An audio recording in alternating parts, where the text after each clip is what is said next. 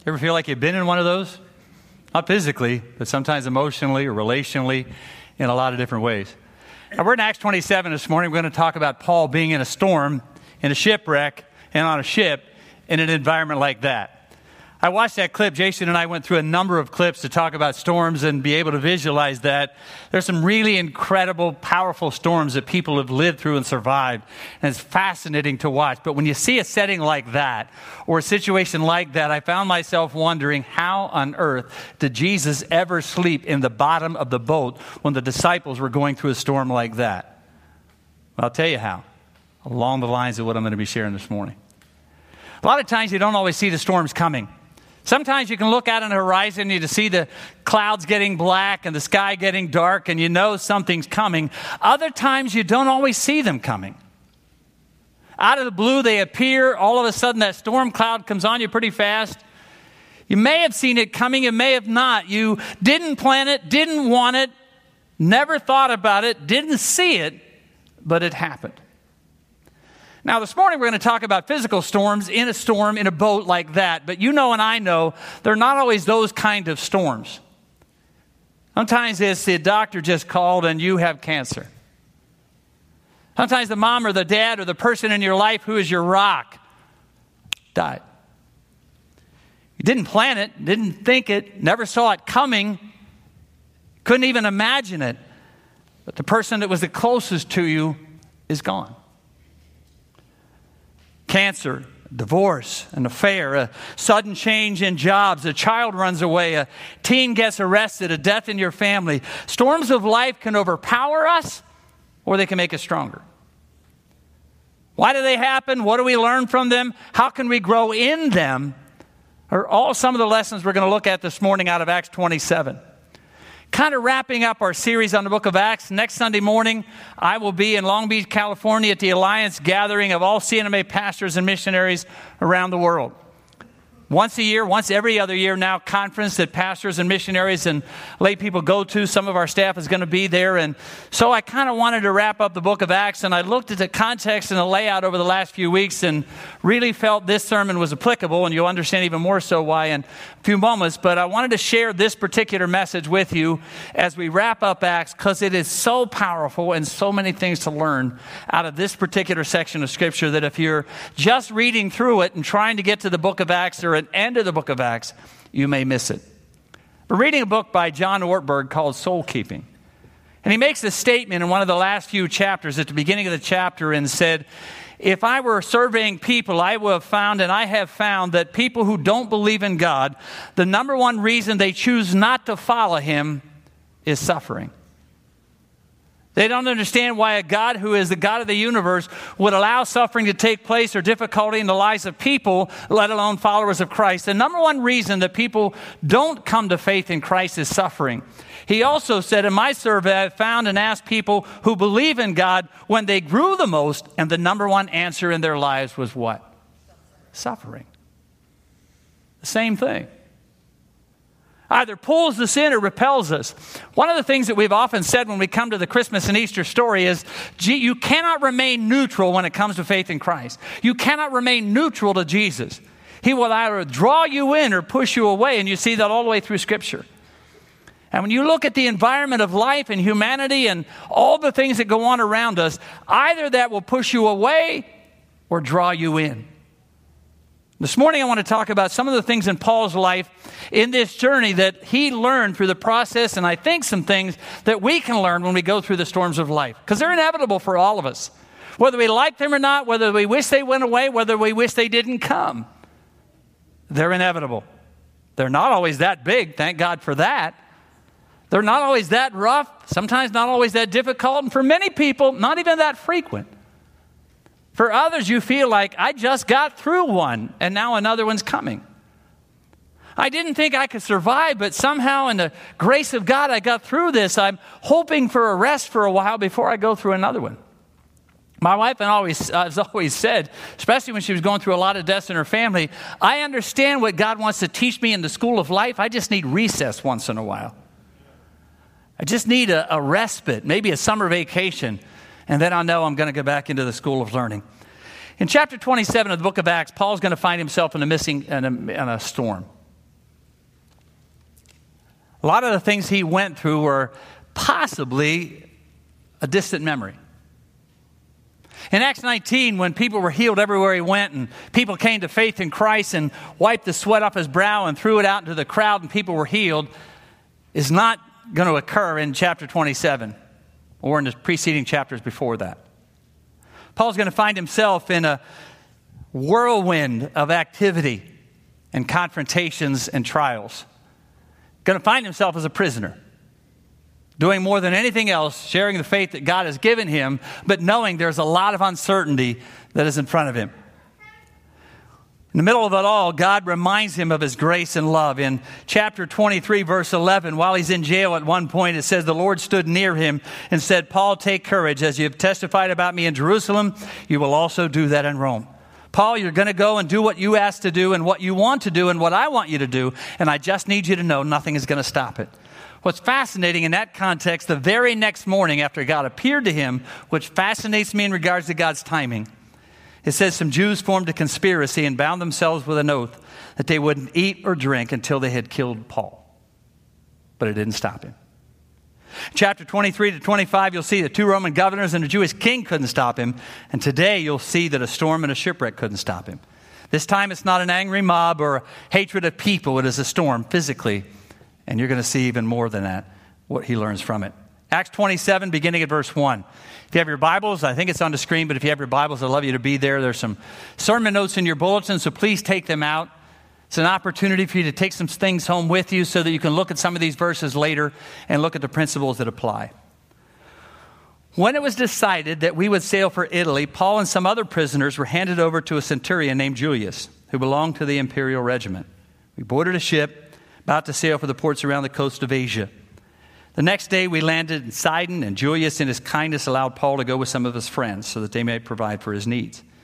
From there we put out to sea again and passed to the lee of Cyprus because the winds were against us. When we had sailed across the open sea to the coast of Gilead, Pamphylia, we landed at Myrna and Lycia. There the centurion found an Alexandrian ship sailing for Italy and put us on board of that. We made slow headway for many days and had difficulty arriving off Sneus. When the wind didn't allow us to hold our course, we sailed to the lee of Crete opposite of Salome. We moved along the coast with difficulty and came to a place called Fair Havens near the town of Lycia. Much time had been lost and sailing had already become dangerous because it was now the day after atonement. So Paul warned the men, I can see that our voyage is not going to go well, going to be disastrous and bring great loss to the ship and the cargo and maybe to our own lives. But the centurion, instead of listening to what Paul said, followed the advice of the pilot and the owner of the ship. Since the harbor was unsuitable to winter in, the majority decided that we should sail on, hoping to reach Phoenix and winter there. When a gentle and south wind blew, they saw their opportunity, so they weighed anchor and sailed along the shore of Crete. In Paul's day, storms were obvious. It was something the sailors had to deal with on a regular basis. There was no compass to guide their way. They couldn't see the weather map in front of them to know when a storm was coming. They didn't have radars like you and I would see today. Didn't have their iPhones or the iPads so that they could know what was going to happen. They just set sail. They knew where they wanted to go. If the wind seemed calm and they knew the direction they were headed, they got off and left. And then all of a sudden, when they got in the middle of it, they didn't have a motor that could change directions. They just simply rode it out and hoped they would survive. Ever been there? You go through the storm of life, you didn't see it coming and didn't know where it came from, but you know it's here now, and you're just hoping to ride it out and hope you survive. That's exactly what it was like for them. Storms are used a lot in songs and poetry to describe the ups and downs of life, or life sometimes out of control. Paul as a prisoner is on this ship, and it's not the Queen E, and it's not Carnival Cruise Lines. It's a prison ship.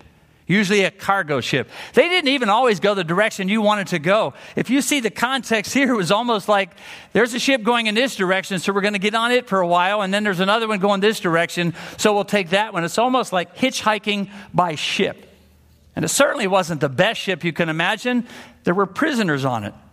The winds were unpredictable, especially in the fall when the ship was probably sailing, which verse 9 seems to indicate it does. And then it happens. Verse 13.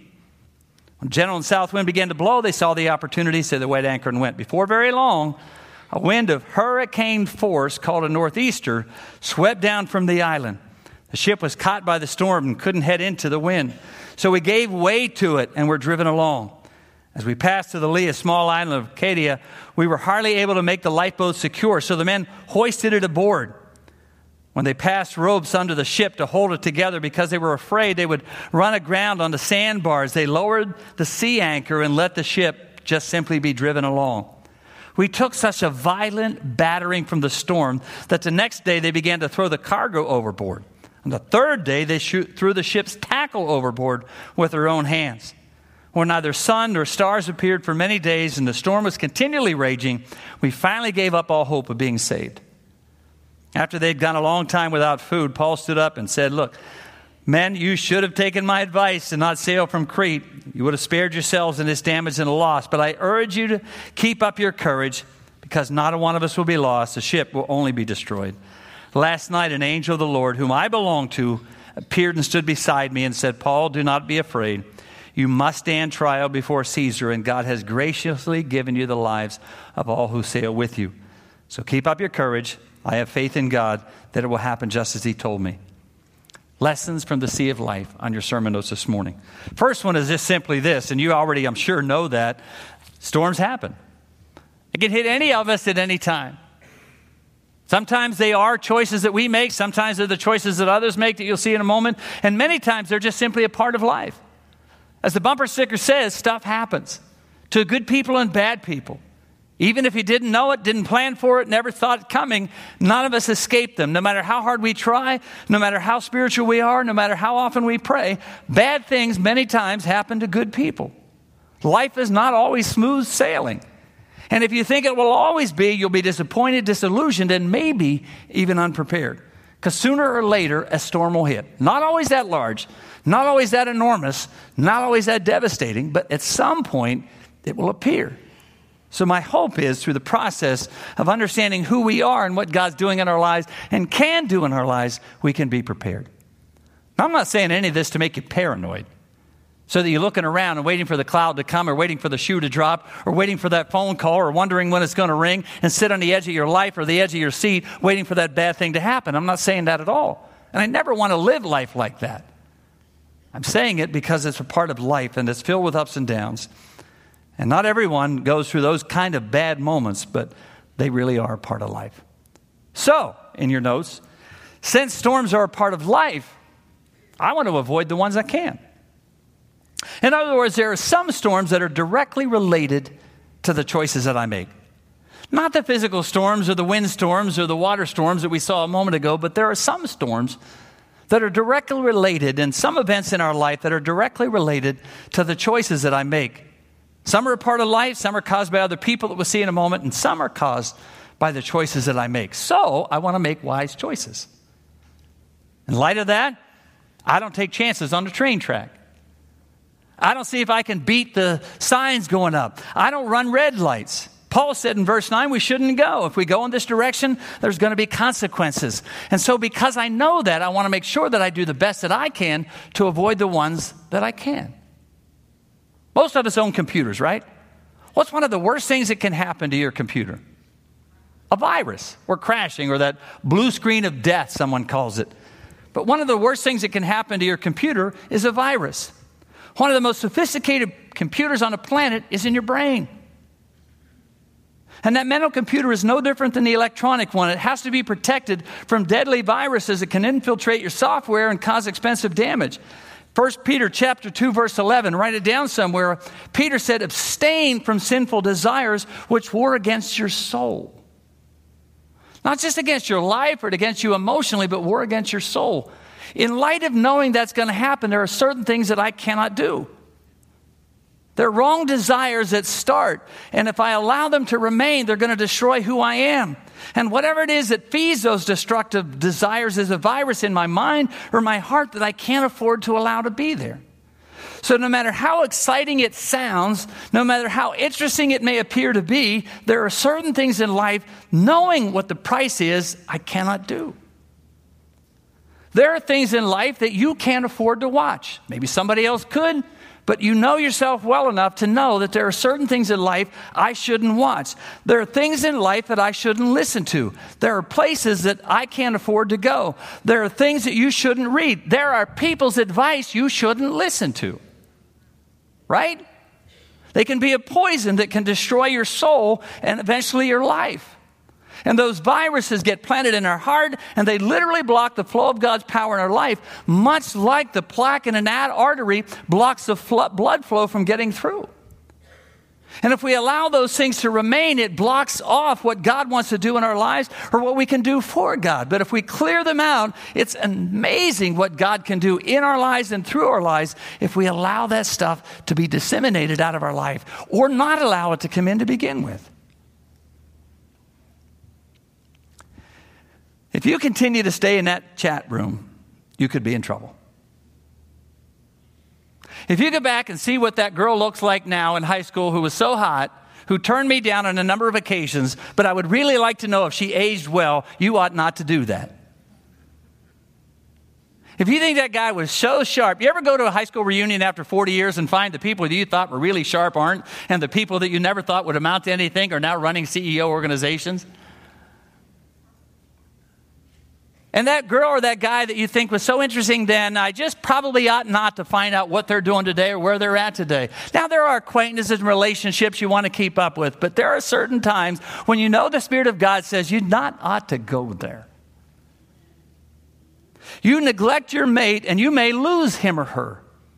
You don't tell your daughter that you love her, she'll find someone who will.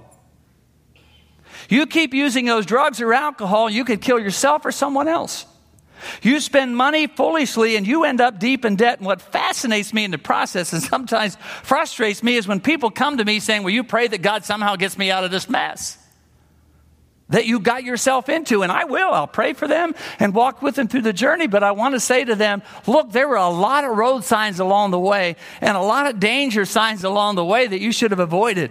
A curve is coming. A hill is coming. No guardrail. Whatever it may be, you saw them there and you avoided them. You ignored them. You kept on going down this path. And now you're coming to me to try to somehow help get you out of that process. And if I don't get you out of it and God doesn't bail you out of it, you're disappointed me and him. And I'll be there. I'll do whatever I possibly can. But it intrigues me how many times we saw the mile markers, we saw the guideposts, we saw the warning signs and continue to get down that track. And now we're in a mess. You decide to push the envelope sexually, you end up with a disease or a baby you're not ready for outside of marriage. You run the red light, you may crash. It won't be a punishment, but a shipwreck just the same. You have an affair, and I'm telling you right now, it could cost you everything. Proverbs 6, write it down somewhere along the way, and then go back and look at it. Proverbs writer said, I want to tell you this right now. Guys, you have an affair, it'll cost you everything you have. Everything you have. And obviously, it's not just talking about finances. You choose to divorce, and a lot of people get hurt. Well, God told me it was okay to get divorced. No, he didn't. He never speaks contrary to his word. And the issues your children will have to deal with are enormous. Now, I'm not talking about abuse at all. And I've had that in the last 20 years, way more than I would have had in the first 20 years of my ministry life. I'm not talking about living with a person who abuses. Matter of fact, if you know a guy or you're living with a guy who hits a woman, you let them come and see me because I have some friends that are going to have a long talk with him. And it'll be a come to Jesus moment. So I'm not talking about that. I'm talking about some of the decisions that we make, and a lot of other people in the process pay the price. Now, if you're divorced, please don't misunderstand me. I am not trying to hurt you again. What I'm trying to do is warn those who are on very dangerous grounds. Number 3, some shipwrecks we deal with in life are not because of the choices we make, but they're choices other people make. They're the choices that other people make. And because of that, I end up with the fallout. Paul was being careful. He warned them and he said, don't do this. Don't go this direction. But they went, and Paul had to deal with the consequences of someone else's decision. Been a great husband, a great wife, and your mate comes to you one day and says, I just don't love you anymore. I need you to know I'm seeing someone else. There's nothing you did at all. Nothing you intended to have ever happen. But your life is shipwrecked just the same. Someone else drives a car drunk, and now you're paying for the rest of your life or with your life. Police officer with a few children just 2 weeks ago. Run into head on, and his whole world changed. Kids make wrong choices, and many times the parents are the ones who have to pay the price, right? We need to remember that our choices affect other people. Choices I make affect my wife, my girls, my family, my career. People watch my life, and the choices I make affect a lot of others. Are we free to choose? We are. I'm just saying we need to understand that our choices have an impact on other people around us. Could be positive, certainly can be negative. Write a couple of verses down in your notes there somewhere along that particular line. I don't think they're in there. No, write down Genesis 35:9. Fascinating story, and I won't go into it now because of time. But it's a story of Joseph. There are some incredible Old Testament characters that I'd love to explore in our next journey for a while.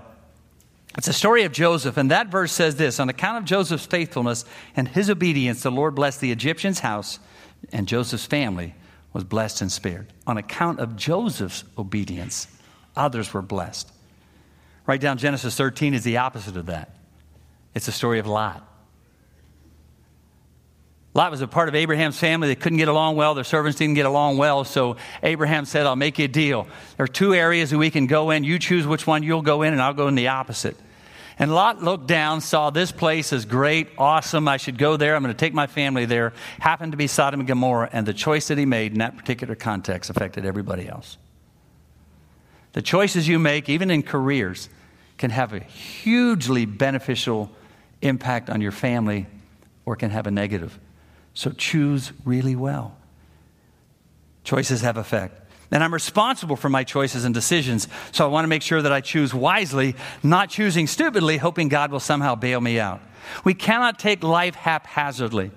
Got to be smart about the choices I make and the decision that I make. Can I have fun? Absolutely.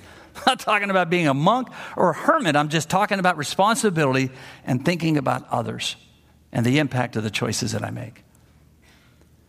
There's a line in your sermon notes I want to make sure you get clearly and you fill in the blanks, because I need to remind you of this, and maybe just for one or two of you in here this morning.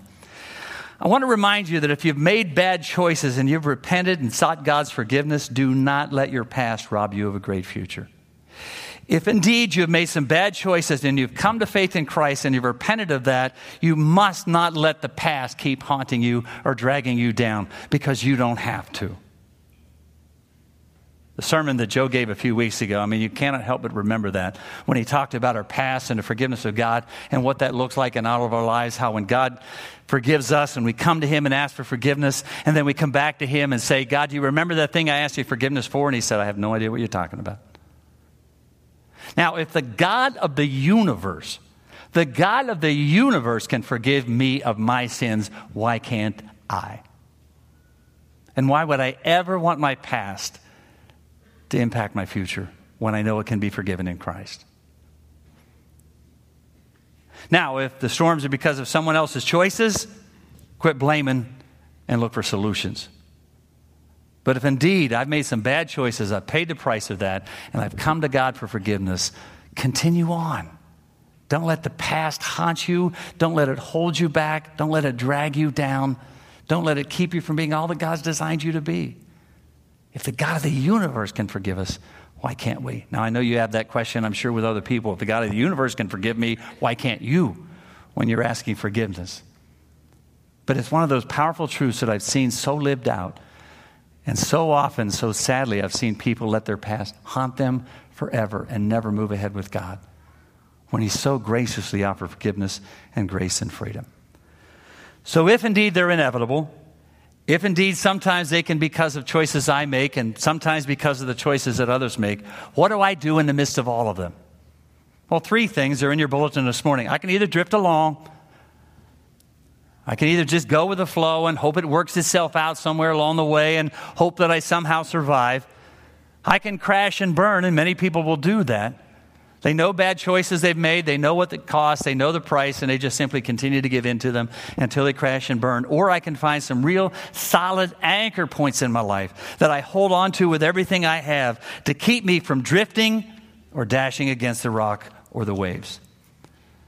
There are a couple of places in there that I hope you've already jotted some things down, or certainly will tonight when you get home, and more specifically, not large things, but specific things. Maybe it's a person. Maybe there's that one person in your life who's been your anchor in the midst of all the ups and downs that you've faced. And if you have not done it before, if you have, that's awesome. But if you've not done it before, jot them a note, send them a text or an email, or even better, go see them in person. If you have to call them, that's fine. But just say, look, it's been a long year or a rough month or a really tough 10 years, but man, you have been my rock. Hope it's your husband or your wife, a friend, a mom, a dad, somebody in your life that has so been there in all the ups and downs in life. Now, maybe you've already told them, and I hope you have. But if not, man, today would be a great day to say, remember the sermon this morning and all the ups and downs and the storms of life? You have been my consistent rock. I have no idea why this keeps doing this. You have been my consistent rock, and I just want to thank you so much for that and for being there. Now, hopefully one of your rocks is your anchor of faith, who God is and what he has done. I'm going to talk about it even more specifically at the end of the message, but one of the things I noticed when God dealt with the Israelites, he constantly talked to them about where he was taking them, but they couldn't see it. They had never been there before. It's not like they could go home and look it up on a computer and find out what Canaan looked like or find out what the promised land was all about. It's not like they could do a Google search and say, wow, that place is really awesome. Even when the 12 spies went in and said, hey, this place is amazing, half of them or most of them believed the 10 who was lying about it all, or what God could do in the middle of it. But one of the things he kept saying to them over and over again, even if you're uncertain about the future, let me give you some great advice. Look at what I've done in the past and look at what I'm doing now. Even if you don't know where it's going, you don't know what it's going to look like, I'm asking you to trust me even though you can't see the end results. Let me give you some great advice. Rehearse the past and look at the present. And he said that over and over and over again to the Israelites. As a matter of fact, he said to them, not only you rehearse it for yourself, tell your kids. Tell your children and the next generation what you've seen God do. Because my biggest fear is when you finally get into all of that and see the promised land, you'll forget what I have done. So tell it over and over and over again. Because when you're in the middle of the uncertainty, you forget what God has done. And you forget what he is doing. You only look at what you don't understand. And that anchor of faith gives me the opportunity to hold on to what I know is true and hold on to what I know he has done, even if I'm uncertain about where he is going and what's going to do to me. That's why God told the Israelites over and over and over again to remember. Family, friends, that individual in your life, as I said a moment ago, that one consistent person all of your life that has always been there, that you know you can always count on. That you have the opportunity to tell them. The lady that I mentioned last Sunday morning in the sermon, we had that wonderful gift of being able to say what a great prayer warrior and prayer partner she has been, died Monday night. And so when I realized the timing of God, and I had that gift of being able to talk to her on Friday, completely coherent, perfectly normal, wonderful conversation, and 2 days later she walks into the presence of Almighty God. Tell that person how meaningful they've been to your life and what they've done in your life. Your church, your faith in Christ, the depths of your roots. You know and I know in the midst of the storms of life, the trees with the deepest roots are the ones that survive. Hopefully your anchor is the Word of God. Thy word have I hidden in my heart. Why? That I might not sin against you. I know it. I know it's there. I've hidden it there. It's the guide of my life. You very seldom go through a crisis with the Bible in your hand. Do you ever notice that? You very seldom go through a crisis with the Bible in your hand or when you're in church listening to a message or the words on a screen. So you want to make sure that you have it here. Well, I can't memorize like I used to. Sure you can. Just take short snippets of it then.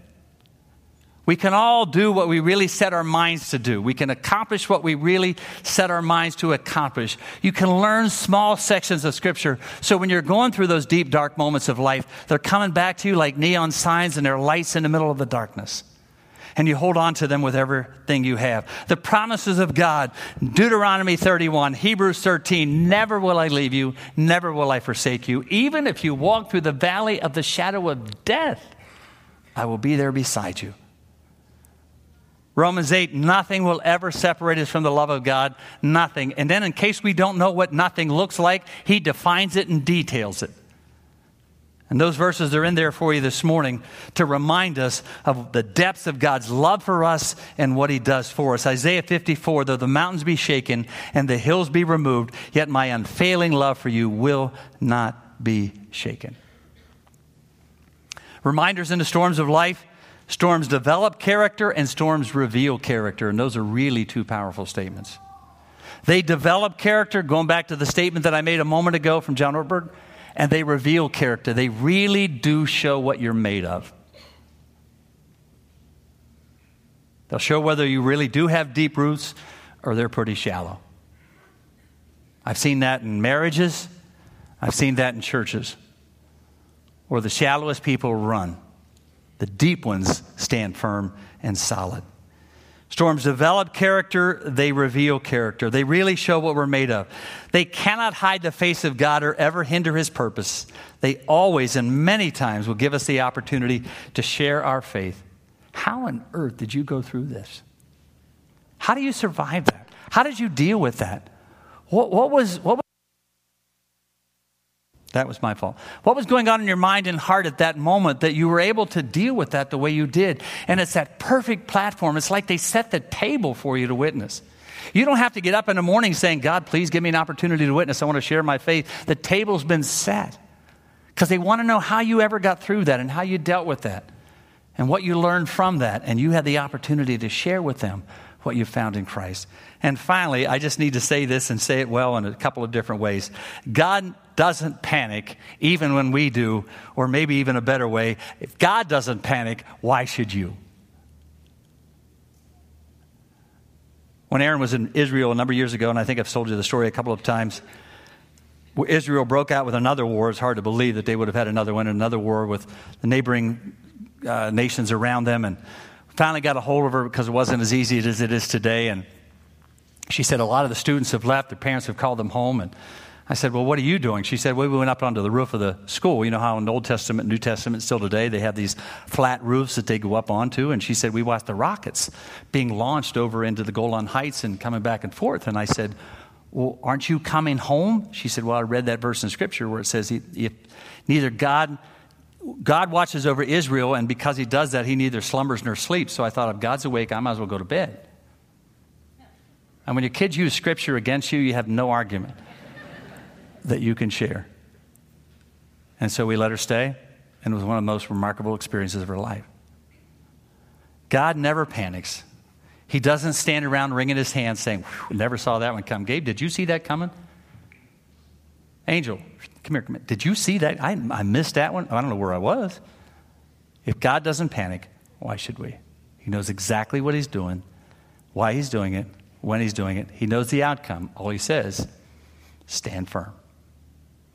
One of our staff members has an opportunity to share with us this morning. Justin wants to tell you about what God's doing in his life and the next step in their journey. And he wanted to share it with you this morning personally. And then I want to come back up and share some remarks in regards to that.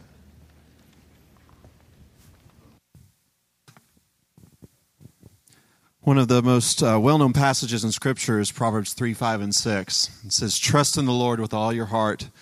Lean not on your own understanding. In all your ways submit to him, and he will make your path straight. This is a truth principle that has become very real for me personally recently. I've served in full-time ministry now for 15 years, and while I still sense God's calling on my life for full-time ministry, I'm currently trusting God for a time of refreshment and refocusing in my ministry. I believe that I need this time so that I can finish well in my ministry career. So after months of prayer, fasting, and seeking some professional Christian counseling, Heidi and I have decided to step down from full-time ministry just for a season. I'm suggesting that Sunday, May 31st, be my last Sunday here at CAC. I believe this will give adequate time to assist in the transition. I ask that you receive this as my formal resignation as the Director of Worship Ministries at Community Alliance Church. Our goal is, of course, to step back into full-time ministry eventually. But we believe this sabbatical is important for us to walk through in order to fully accomplish God's call of ministry on our lives. Heidi and I know this is a bold and courageous decision that we made, but we are 100% in agreement with each other about it and are 100% sure this is exactly what the Lord is telling us to do. The path ahead isn't entirely clear, but Christ is our anchor. We're excited for what's in store for us ahead because we truly believe the Lord has something very special for us in the future. What we'll be doing is packing up next month and moving in with my parents in Little Rock, Arkansas. They've graciously taken us in with the hopes that we'll leave after a while. At the moment, I have no promise for a job when we arrive there, so I ask that you pray that I find a job. I also ask that you pray for our kids, ages 8 and 6. They're very excited about the move, but are also still sad to leave their friends behind.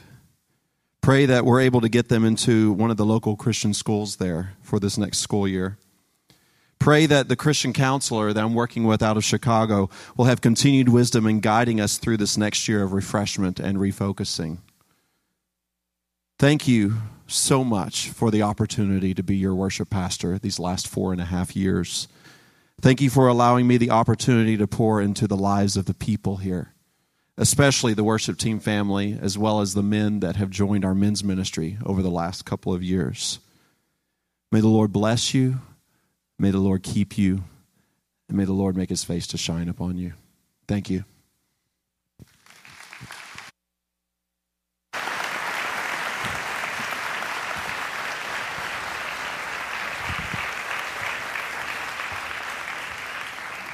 Last Tuesday, that note was on my desk.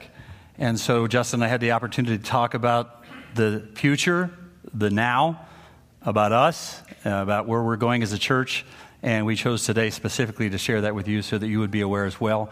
And that would give you 3 more weeks to be able to share with them how much you've loved what they have done, what they have given, how much they've invested into us and the people around us. And then that 31st, I'll be gone next Sunday, but I will be back on Friday night, the 29th. And so I can be here that 31st as we wish them well and pray over them specifically. I'm totally aware that we are in a season of change. Not in a storm, but we are in a season of change, and I recognize that and know that. I think what sometimes we forget is for a long period of time in my 20-year history, we weren't and haven't been in this last year, and we have. I'm convinced that God's in it all, and he's continuing to lead us. And so one of the things as I pulled the staff together the other day, I said, one of the things that God has reminded me over and over again is what he has done in the past and what he is doing in the present. So even if I'm uncertain about the future, I am really confident in the past. Worship directors and senior pastors have a lot to do with what goes on a Sunday morning. And so in the last 20 years, this is the 4th director that I've been able to work with and under, and we find it fascinating as we both explore the details that it's every 5 years. But I remember when Keith left, I was at a loss, and God brought Paul, and I remember having a conversation with Chuck Burr sitting back there in the booth saying, wow, this is such a huge change and another challenge in another direction. I'm trusting God for the future, but I don't know who it would be. And he constantly reminded me of what God was doing and what God would provide and how God would provide. And amazingly so, a few months later, he brings Justin along the way. In the middle of all of that, Chuck passed away. And he was one of my anchors, one of my rocks. And when he passed away, I had no idea what God was going to do in the middle of all that. And then he provided Jason Spink, who is phenomenal in the media department. And in these last 2 weeks, God has reminded me over and over again about what he has done, what he is doing. And I'm telling you, I can't wait to see what he's going to do. And I'm excited about that as well. Brad Shockey, who played guitar here this morning, has agreed to step into the interim process, and he will be leading us on a regular basis. This last week, we hired an assistant director of children's ministries. Her name is Courtney, and she will be starting in a few weeks. This Wednesday night, the elder team get together, who have been one of the best elder teams I've ever worked with, and we're continuing to discern what God has for us in the future as well in regards to worship ministry. So we covet your prayers, and we look forward, to be really honest with you, we look forward to what God has done, because he has done such an amazing job in our lives, is doing one. I can't wait to see what he's going to take us to. Let's pray. Father, we thank you for the gift of life and the gift of relationships, for bringing Justin and Heidi into our life and 3 weeks from now, when we have the opportunity to pray over them and their family, we look forward to being able to send them off really well. We thank you for the investment he's had in so many lives along the way and the deep relationships that have been entrenched in some people's lives in these short 4.5 years. And so we look forward to the finish well, and we trust that you will lead clearly, as he said this morning and we said this morning, pretty uncertain about what the future looks like, but really certain about the past and the present. And so I know he too is excited about the future because of what you've done in his life and our life and what we've seen as a church. So we look forward to what you will do as you will continue to lead us in this journey. And we ask that you will continue to bless them in really amazing ways. And that these last few weeks here will be an opportunity for us to share love and grace and show Jesus every step of the way. In Christ's name we pray. Amen. 31st of this month. If you're not here that day, we'd love for you to send them a note and let them know how much you've appreciated their ministry and what they've done. And that particular day, we'll be able to celebrate it and send them off really well. If indeed you're in the midst of the storm and you have no anchor points, Christ is it. And I'd love to share that with you this morning before you leave. So while everyone goes that way, you come this way and let us pray over you or with you. If you're going through a storm and need some prayer, let us do that as well. God bless you. I'll see you here in a couple of weeks.